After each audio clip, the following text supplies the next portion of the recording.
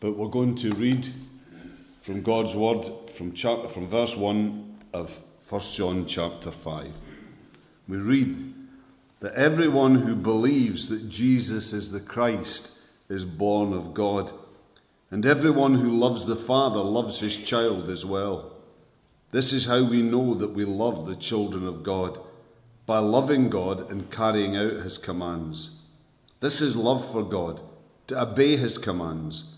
And his commands are not burdensome, for everyone born of God overcomes the world. This is the victory that has overcome the world, even our faith. Who is it that overcomes the world? Only he who believes that Jesus is the Son of God. This is the one who came by water and blood, Jesus Christ. He did not come by water only, but by water and blood. And it is the Spirit who testifies, because the Spirit is the truth. For there are three that testify in heaven: the Father, the Word, and the Holy Spirit. And these three are one. And there are three that testify on earth: the Spirit, the water, and the blood. And the three are in agreement. We accept man's testimony, but God's testimony is greater, because it is the testimony of God which he has given about his Son. Anyone who believes in the Son of God has this testimony in his heart. Anyone who does not believe God has made him out to be a liar, because he has not believed the testimony God has given about his Son. And this is the testimony: God has given us eternal life, and this life is in his Son. He who has the Son has life. He who does not have the Son of God does not have life. I write these things to you, you who believe in the name of the Son of God, so that you may know that you have eternal life. This is the confidence we have in approaching God, that if we ask anything according to his will, he hears us. And if we know he hears us, whatever we ask, we know that we have what we asked of him. If anyone sees his brother that commits a sin that does not lead to death, he should pray, and God will give him life. I refer to those whose sin does not lead to death. There is a sin that leads to death. I'm not saying that we should pray about that. All wrongdoing is sin, and there is sin that does not lead to death. We know that anyone born of God does not continue to sin. The one who is born of God keeps him safe, and the evil one cannot harm him. We know that we are children of God, and that the whole world is under the control of the evil one. We know also that the Son of God has come and given us understanding, so that we may know him who is true. And we are in him who is true, even in his Son, Jesus Christ. He is the true God and eternal life. Dear children, keep yourselves from idols. Let's just come and pray. Father, we want to thank you about these tremendous words about our faith and our confidence, our assurance, words that remind us of what you've given us and what you've done for each one of us in Jesus. And sometimes, Lord, it can be easy in a place like this, in a country such as ours, where still there is religious freedom, just to take this for granted. But Father, tonight we want to remember our brothers and sisters in Christ in parts of the world where they're not free to praise the name of Jesus. We want to remember particularly tonight the Christians in Burkina Faso who today were killed during a worship service. We want to pray for them. We want to pray for their families. And Lord, we want to pray for those who attacked them. We pray that you'll bring them to repentance. We pray that you'll bring comfort to the families. And Lord, we just thank you for your people who gather week by week because of the hope that they have in Jesus. Lord, we just thank you for their powerful witness, their testimony, and that down through the centuries it's been the witness of the church in persecution. That determination to keep on with you, and that readiness to keep on loving despite the cost. Father, continue to strengthen and to bless your people. And Lord, we pray, be with us now. Speak to us and strengthen us in the things of our faith. In Jesus' name we pray. Amen. As I said, tonight we're going to finish this series on 1 John. And I don't know what help this has been for you, but it's been of great benefit to me. So I'm happy. The study that's involved at looking at just where doctrine and experience should figure in a Christian's life, because that's basically what this letter predominantly is about. The balance that must always exist between these two, with doctrine, though, always being given the priority. Doctrine, Bible truth, being the basis, the foundation on which all else is built. As we've looked at this, and along the way we've looked at all sorts of other related issues like holiness, like love, this morning, assurance. We're looking at these topics, which are of such vital importance in the actual living out of Christian life and experience. This has been of great benefit to me. What I have to tell you now, though, tonight, is that vital though all this has certainly been and central to Christian faith, though all these doctrines certainly are, yet none of these are what actually make us Christians. No, what makes us a Christian is faith. Faith, which I've heard and read defined as trusting God's truth, trust in God himself, that then leads on to action, to deeds of faith in our lives. So you see here, what John is doing in 1 John chapter 5 is he's doing what men with big appetites sometimes do to the annoyance of women with small appetites. I know this because I've done it. He's keeping the best. He's keeping the most important thing to last. For you see, what we've looked at so far are either part of what faith is. For example, doctrine is part of faith. You cannot have true faith without a right understanding of who and what we've placed our faith in. And experience too is a part of faith, for true faith always involves, to one degree or another, an encounter with Christ, an experience of Christ that then leads on to a changed attitude, a changed outlook on life, to a changed and transformed life experience. Or if they're not part of what is faith itself is, then they're the evidence of faith. They're the outworking of faith in our lives. Things like holiness and love, etc., etc. These qualities, as they're present in our life, they prove that our faith really is something that's true and real, that faith really is alive in our hearts. But although these are part of faith, although these are part of the working of faith, yet none of these actually constitutes faith in itself. You see, faith is these things, and yet is more. So what is faith's extra dimension? Well, tonight we're going to try and uncover something of that, as well as remind ourselves of some other always essential truths about faith.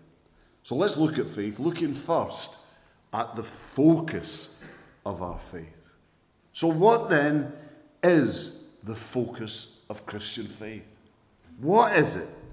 Who is it that should stand at the very heart, the very centre of our faith? Well, verse 4 to 6, as you read them, build up to a crescendo at the end that makes it clear that it is Jesus who stands at the heart of Christian faith. That it is Jesus who is the focus of our faith. But, in verse 6, a very unusual phrase is used there in relation to Jesus and to his work and ministry. A phrase that's so different from what might have been expected in this context, that John could only have chosen to use this to try and stress something that he saw as very important. Now, let me just read these verses to you again with this phrase set in its context. It says, everyone who is born of God overcomes the world. This is the victory that has overcome the world, even our faith. Who is it that overcomes the world? Only he who believes that Jesus is the Son of God. This is the one who came, this is the phrase, by water and blood. He did not come by water only, but by water and blood. So what's the meaning of this? What's the significance of this obviously important little phrase?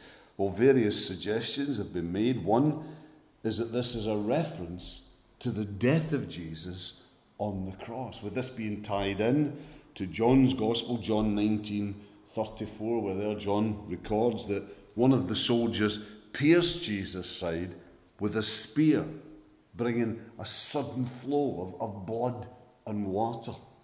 With the fact that in his Gospel, John sees this as being of special significance, being made clear by the comments that he then adds on to this. The man who saw it has given testimony, and his testimony is true. Now, in John's Gospel, the significance of this, I think, is fairly clear, in that I believe the separation of fluid, of water, as they would see it, from blood, is an incontrovertible proof of death. With this then proving to any possible doubters that Jesus really did die on the cross.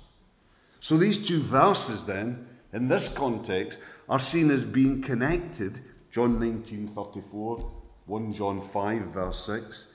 And so then the heart of our faith, the focus of our faith, is seen to be that it is a faith in the death of Jesus. Now, I believe that's undoubtedly true and is certainly part of what John intends here.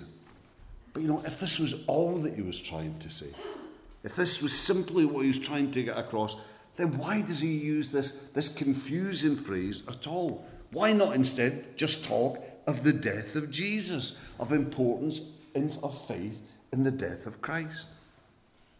An alternative to this is that others see this as a reference to baptism and to communion. And again, you can see that the logic here for these two symbols do relate in a way to the two sacraments. The water of baptism and the blood that speaks of the sacrificial death of Jesus, that's symbolized by the wine of communion. With both these two sacraments, as we share in them by faith, come to them in faith, being tremendous strengtheners of faith and channels of God's blessing into our life.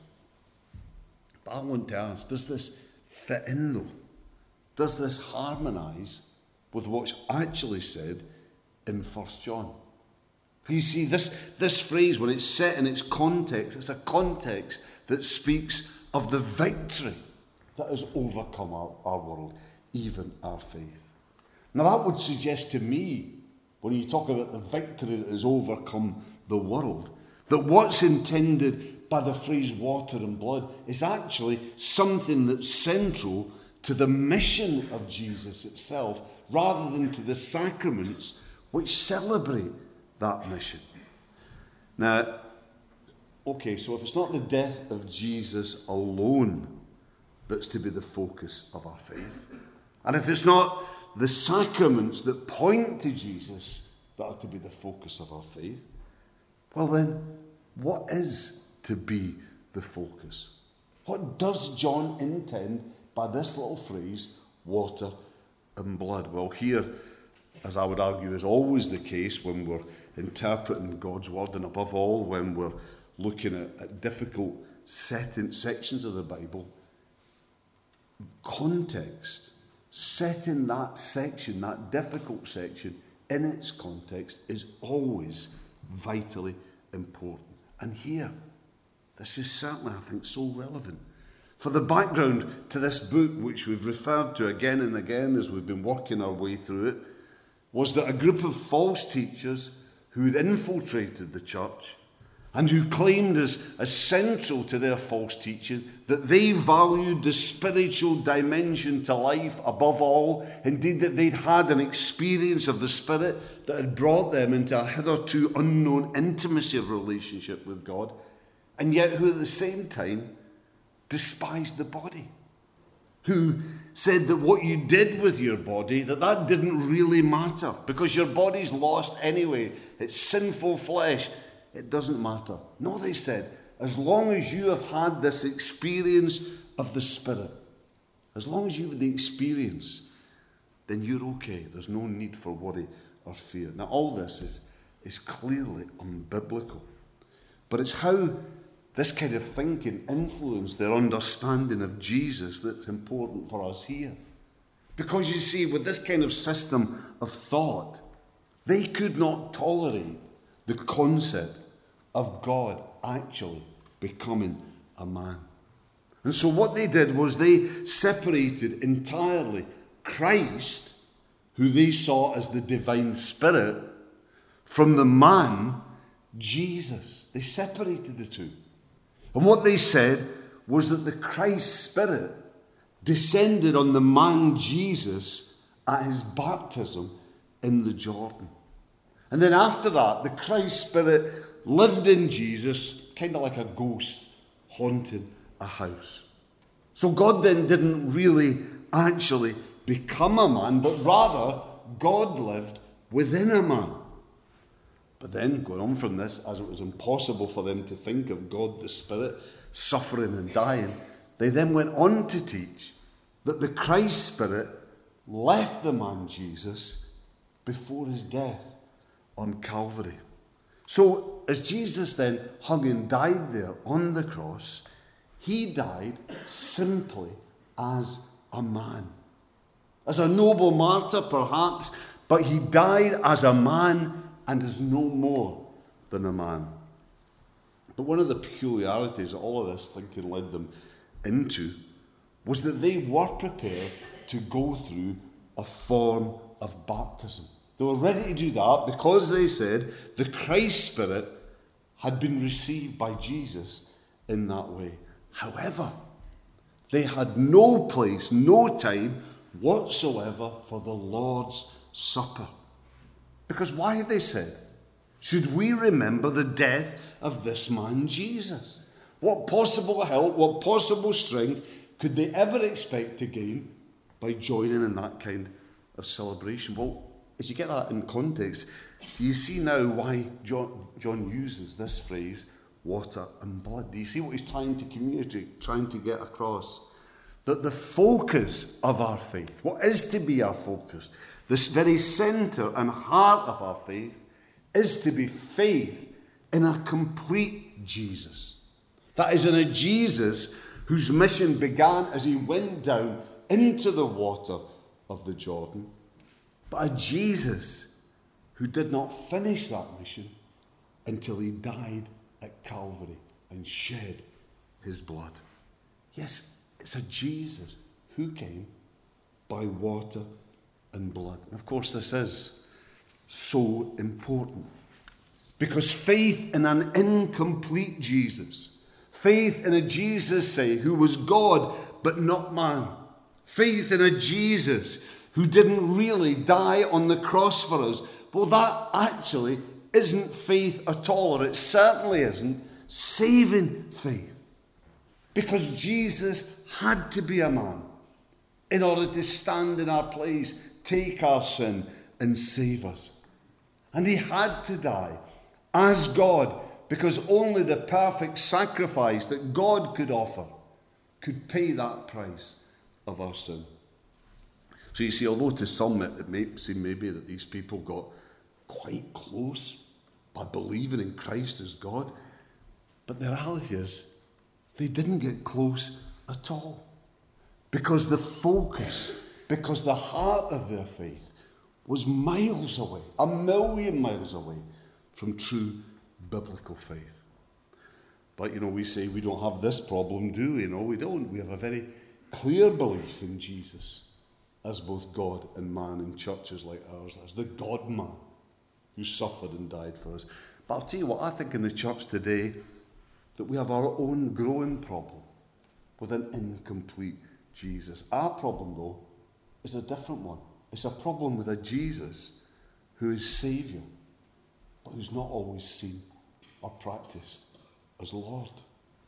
A Jesus whose blessings we're eager to seek and ready to enjoy. But a Jesus, the lack of whose lordship in the lives of Christians shows itself in a whole variety of ways. That is in the fact that, for instance, there are people and possessions, activities, things that we do that clearly come first before him. And this also shows, I think, in a reluctance among God's people, a reluctance to serve him in the church and then to serve him as the church out into the wider community. Because if we are not willing to be servants of Christ, then how can he truly be our Lord? And that is a big question. Lots of people have debated this over the years. Can someone who only knows Jesus as Saviour and not as Lord truly be a Christian? Can they be a Christian? I would say no. That this attitude shows that we haven't really repented. It shows we haven't really owned and turned from our sin. And for me, at some stage, you must own Jesus as Saviour and Lord if you are to know Jesus at all. Because quite simply, he is Saviour and Lord. This is who Jesus is. And of course, you might backslide from this. You might fall from this. And it is impossible for us, men and women, to tell the difference between someone who's never really made a true commitment and someone else who's backslidden from it. But if we do backslide from this kind of commitment, I would say that inevitably, because of that, our Christian experience is going to be dissatisfying and it's going to be frustrating. Because how can we ever expect a half-hearted faith to be a fulfilling faith? We can't. Only a complete Jesus, who is owned as both God and man, seen as both Saviour and Lord, only that Jesus is fit to stand at the heart of faith and to be the focus of our faith. With anything less than that, what we might call faith is not faith. Fall from this, and our experience of faith will always be just substandard. Okay, let's move on to try and answer another question of faith from this passage. That is, if a complete Jesus is the focus of our faith, then what is the source of our faith? What is it, who is it that actually brings about faith in our lives? Now, many people here would say that the real source of faith is reason. It's reason. That it's as people look at the proofs for faith and then they're convinced by them, that it's then, once all their intellectual questions have been answered and all their different problems have been solved, it's then that they can come to faith. Well, I would say that I agree that Christian faith is a logical faith. That there are many logical reasons and logical arguments that support the absolute reasonableness of Christian faith. And yet, I would also want to argue that reason in itself can never be, should never be, the ultimate source of our faith. Why? Well, for one thing, if this was so, if faith was something that we could arrive at by our reason, then faith would be something we could take pride in. It would be something that we had arrived at by ourselves. It would be a work, and so our faith would be destroyed by our sin, and it would be of no use whatsoever in maintaining, establishing a relationship with God. Another reason that makes an overstress on reason, I believe, dangerous is that this can give some people just a convenient excuse for not coming to faith. It can, because while there are many legitimate questions that some of us need answered, yet I've known people, I'm sure many of you have too, whose lists of questions and problems have seemed unending. And, I have to say, I believe that what many of these people are doing is they're using reason as an excuse. You see, their consciences have been disturbed by what they've heard in the gospel. It's brought a challenge to them. God's been speaking to them. So what they do is they try and hide behind reason. They try and use reason to avoid facing up to the gospel with all of its costs and its ongoing implications. But you see, although I believe with all my heart that Christian faith is a reasonable faith, I would also want to say it's never going to be something that we are ever going to fully understand. I mean, can we ever really expect, with our limited, finite, sinful minds, to be able to fully understand an infinite God and his dealings with us and with this incredible world that he's created? I don't believe we can. So while reason has a part to play in faith, yet faith does not come by reason. Reason is not the source of faith. Rather, as the Bible as a whole, and as verse 6 again here makes clear and underlines, faith comes by the Spirit. It is the Holy Spirit. He is the source of true faith. Verse 6 says, it is the Spirit who testifies, because the Spirit is the truth. You see, we come to faith by the Holy Spirit. We come to faith as we're convicted by the Spirit of sin. We come to faith as by revelation the Spirit opens our eyes to see our need and to see the Saviour that God has provided to meet that need. Jesus, our Saviour and Lord. And of course, all this is backed up by what we find repeated again and again elsewhere in the Bible. For example, the famous verse is Ephesians 2, 8 and 9. For it is by grace you have been saved, through faith. And this not from yourselves. It is the gift of God, not by works, so that no one can boast. And we find this all worked out and illustrated in real life in the Bible as well. For example, in Matthew 16, where Simon Peter, remember, makes that first amazing confession of Jesus as the Christ, as the Son of the living God. So what did Jesus then say? Did he say, well done, Simon Peter? You did well to reason and figure all that out. You did well to come to all the evidence in my ministry and come to the right conclusion. No, he didn't say that. What he said was, blessed are you, Simon, son of Jonah, for this was revealed to you not by man, but by my Father in heaven.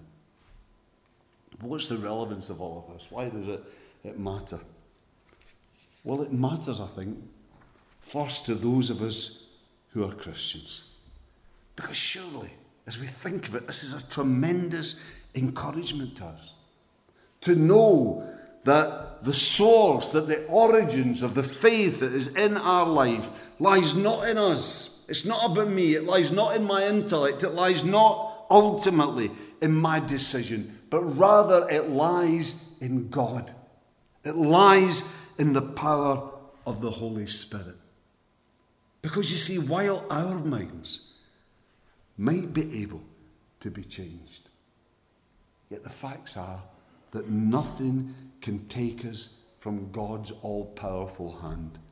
Once God has saved us by his Spirit, we are safe and secure. That salvation can never be taken away. And for those of us who maybe aren't yet Christians, I wonder is there maybe a challenge here for us? In that are we maybe tonight using reason as an excuse not to face up to the challenge of the gospel? Are we using questions, a never-ending list of questions and problems, to actually try and avoid facing up to Jesus Christ head on? For I have to say to you, you will never know all the answers. You never will. And the fact is, you actually don't have to know all the answers. All you need to know is that there is sin in your life, And that sin separates you from God. And to know that God came in Christ to die on the cross to pay the price of that sin. That's all you've got to know. And all you have to do is to say yes to God. All you have to do is, by an act of faith, accept what God has done for you. Accept Jesus Christ for who he is. God and man. Saviour and Lord. So is God maybe, I don't know tonight, at work in your heart? Is he convicting you, giving you no peace? If that's the case, then I would say to you tonight, stop making excuses. Stop running away and respond to him. And you know, once you make that step of faith, do you know what will happen? You'll find that so many of your questions and problems just disappear.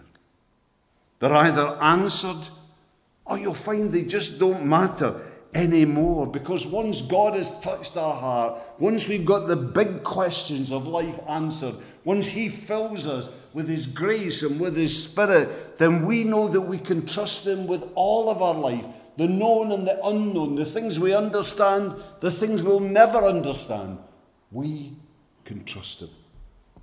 There's just one final question I want to look at with you regarding faith, and that is the fruit of faith. You see, a big problem is that at times people look at what the fruit of faith should actually be. The kind of things that should be seen in our lives that we spent a lot of time looking at over recent weeks and months. You know, things that we've mentioned, like holiness and the kind of special love of Jesus that should be seen. And they look at all this and they decide, that's too much for me. I could never make those kind of changes in my life. I could never live that kind of life. That's beyond me. I couldn't do it. So I can never be a Christian. Now, you see, what I believe is all important here is seeking to discern what actually underlies this kind of attitude. Is someone saying, as they say this, I don't want to be a Christian because of the cost involved? I don't want to be a Christian because of the criticism maybe and the hostility that I might have to endure. Now, if that's the case, then like with the rich young ruler who Jesus had to send away with sorrow in his heart, if that's where someone is, then God can do no more in that person's life until that attitude changes. And for us to suggest something other, say for us to try and dilute commitment to make it easier so that they can just squeeze into the kingdom, that's wrong. That's outright deception. Because you can only truly become a Christian on God's terms. There's no lowering of the standard. It's in God's terms and his alone. But you know, there are other people, though, who are put off Christian commitment in the same way because of these fruits of faith. But their problem, though, is very different. It isn't a problem of a lack of desire, but rather it's a problem in the sense of a devastating sense of their own weakness and their unworthiness. You see, they fear that again and again that they would let the Lord down. So it's not then that they don't want to be a Christian, but it's the fact that they fear that they lack what it takes to live as a Christian. Now, to someone who's in that place, if you're in that place tonight, I would say to you, look at what it says here in 1 John 5, verse 4. What does it say? This is the victory that has overcome the world, even our faith. Who is he that overcomes the world? Only he who believes that Jesus is the Son of God. And then 1 John 4, verse 4, chapter earlier. You, dear children, are from God and have overcome them, because the one who is in you is greater than the one who is in the world. Now put it all together. And what's that saying? What it's saying is that it's not about you. What it's saying is that when you put your faith in Jesus Christ, that brings Jesus into your life. And then at that point, his power and his resources, they become ours in such a way that we're able to overcome our weakness. We're able to overcome the world. And we're able to live in Christ's victory life. Now, let's be clear. We're not saying this is easy. We're not saying that we won't sometimes slip and fall. We're not saying that because we're doing all this with the remnant of a sinful nature in the context of a sinful, hostile world. But, however, as we put our faith in Jesus, then things that seemed impossible before begin to happen. Changes that we could never before have imagined begin to take place. Because in Jesus, as the result of our faith in Jesus, the God of the impossible, the God of transformation, he comes and begins to work in our life, and then the fruit of faith abounds. So the question is, tonight, do you want to know this God at work in you? Tonight, is it maybe time to stop making excuses about how difficult you find it to believe, about how unsuitable you are for God to use and to be a Christian? Is it instead time, by faith, to step out and to let the God of the impossible begin to do his work in your life? Or maybe you are a Christian, and maybe a long time ago you put your faith in Christ, but that was a long time ago. And you've since stopped living really in faith. You stopped living with God truly as Lord of every area of your life. And because of that, you know that you're not really growing and progressing, that you're going nowhere as a Christian. And you have been maybe for some time. So is God tonight calling you by repentance, by turning from your sin, by giving your life afresh to him? Is he calling you tonight to put that right? Is he calling you to get your life to that place where he can begin to move and work in you again in his mighty power? Do you know what? I know God is calling you. I know he's speaking to people. The question is, are we going to respond? I say to you, do it. Is God speaking into your life? Do what God is asking of you. Let's come and pray together. Father, we want to thank you for your grace and your power. We want to thank you that you, the God who worked in the time of Jesus and the apostles, that you're the same God, that you're working in exactly the same way. The God who gives people courage to stand in countries like Burkina Faso and so many other parts of the world, in the most dangerous context imaginable, to stand for their faith. Lord, you're the same God who's at work here tonight in Hamilton Baptist Church, and you want your people to respond to you. You want us to step out in faith, to come to you in faith. You want us to live in true faith because you want us to know the blessing that that faith will bring. Lord, help us to respond to you and to bring glory to your name. In Jesus' name we pray. Amen.